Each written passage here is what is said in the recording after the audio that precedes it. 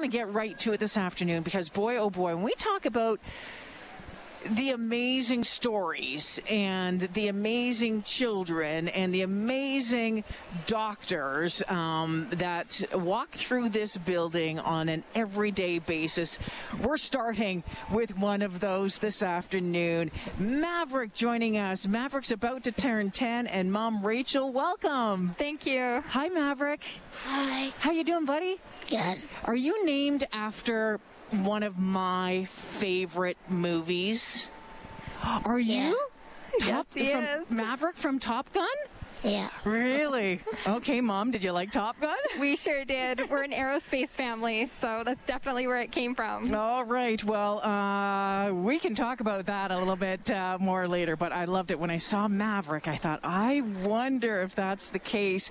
Rachel, tell me a little bit about Mav, because you know what? It's a bit of a surprise. You're expecting your baby to be born healthy, and that's what you thought.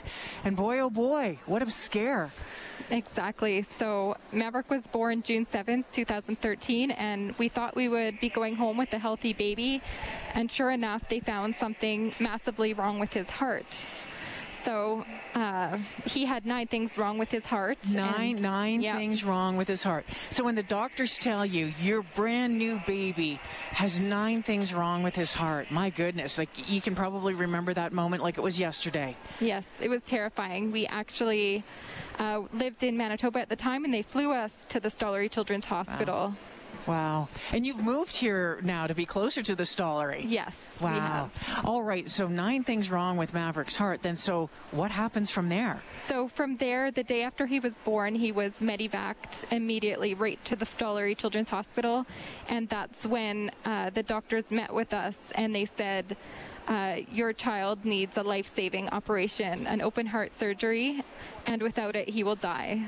So You're giving me goosebumps already. We're 3 minutes into this, and you're giving me goosebumps. And it was really touch and go for Maverick, wasn't it? yes. Yeah. What happened? So from there, 7 days after he was born, they did the massive 11-hour open heart surgery, and he actually coded in the surgery. So they had to quickly open him up and repair his heart again.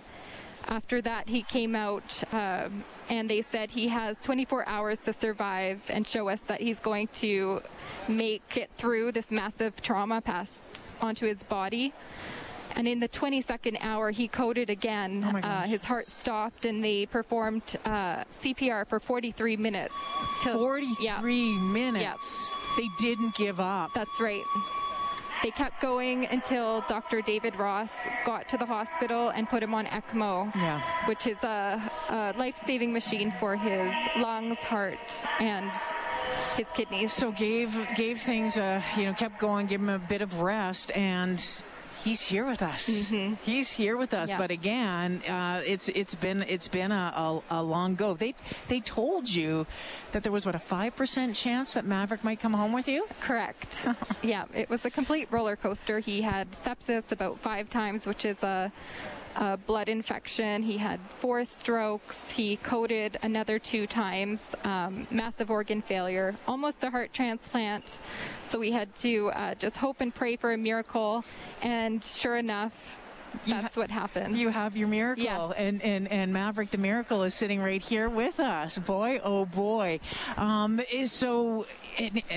he's fine now? He is. So we need constant, just appointments just to check on his heart and make sure it's okay, because we still may need that transplant one day. Yeah. So that's why we're here by the Stollery, because this is part of the Western Canadian Heart Network, and this facility here in Edmonton is the only hospital that's able to do those massive transplants. Yeah. So just in case, so that's why you moved closer, and that's why you're here. Like when you look back at that time and you look at what the healthcare teams did for Maverick, did for you and your family, and not just the medical side, because I know that they're there helping you and guiding you through and giving you moral support and helping with the family. What do you say to them? Oh, honestly, I say thank you. And that's not even enough. So just now, between interviews, we actually brought donuts to our old ICU nurses. It's just such a bond we have here, and a family that only medical families and doctors and nurses know. It's really special. They're amazing. Yeah. Maverick, what grade are you in? Grade 3. You're in grade 3. What school do you go to? Parkland.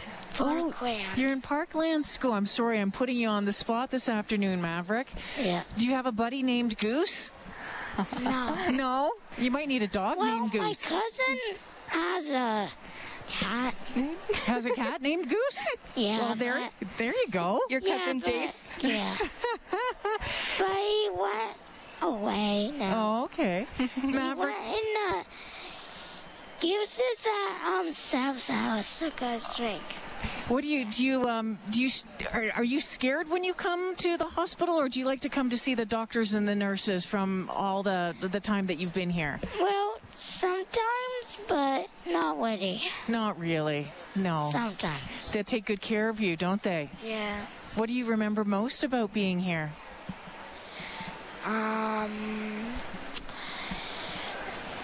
Did you hang out at the beach at all? No? No. Do you remember Judy, the child life specialist? Oh, yeah. Judy. And your friends, Riley? Yeah. Oh, well, Maverick, it sure is great to see you. And so for those, Rachel, who are listening, I mean, when you hear this story, and I'm reading this story, and I'm going, oh my gosh, like miracle upon miracle upon miracle. If someone's waiting, saying, I'm not sure that I have that extra 10, 20, or 50 or $100 to make that donation, what do you tell them?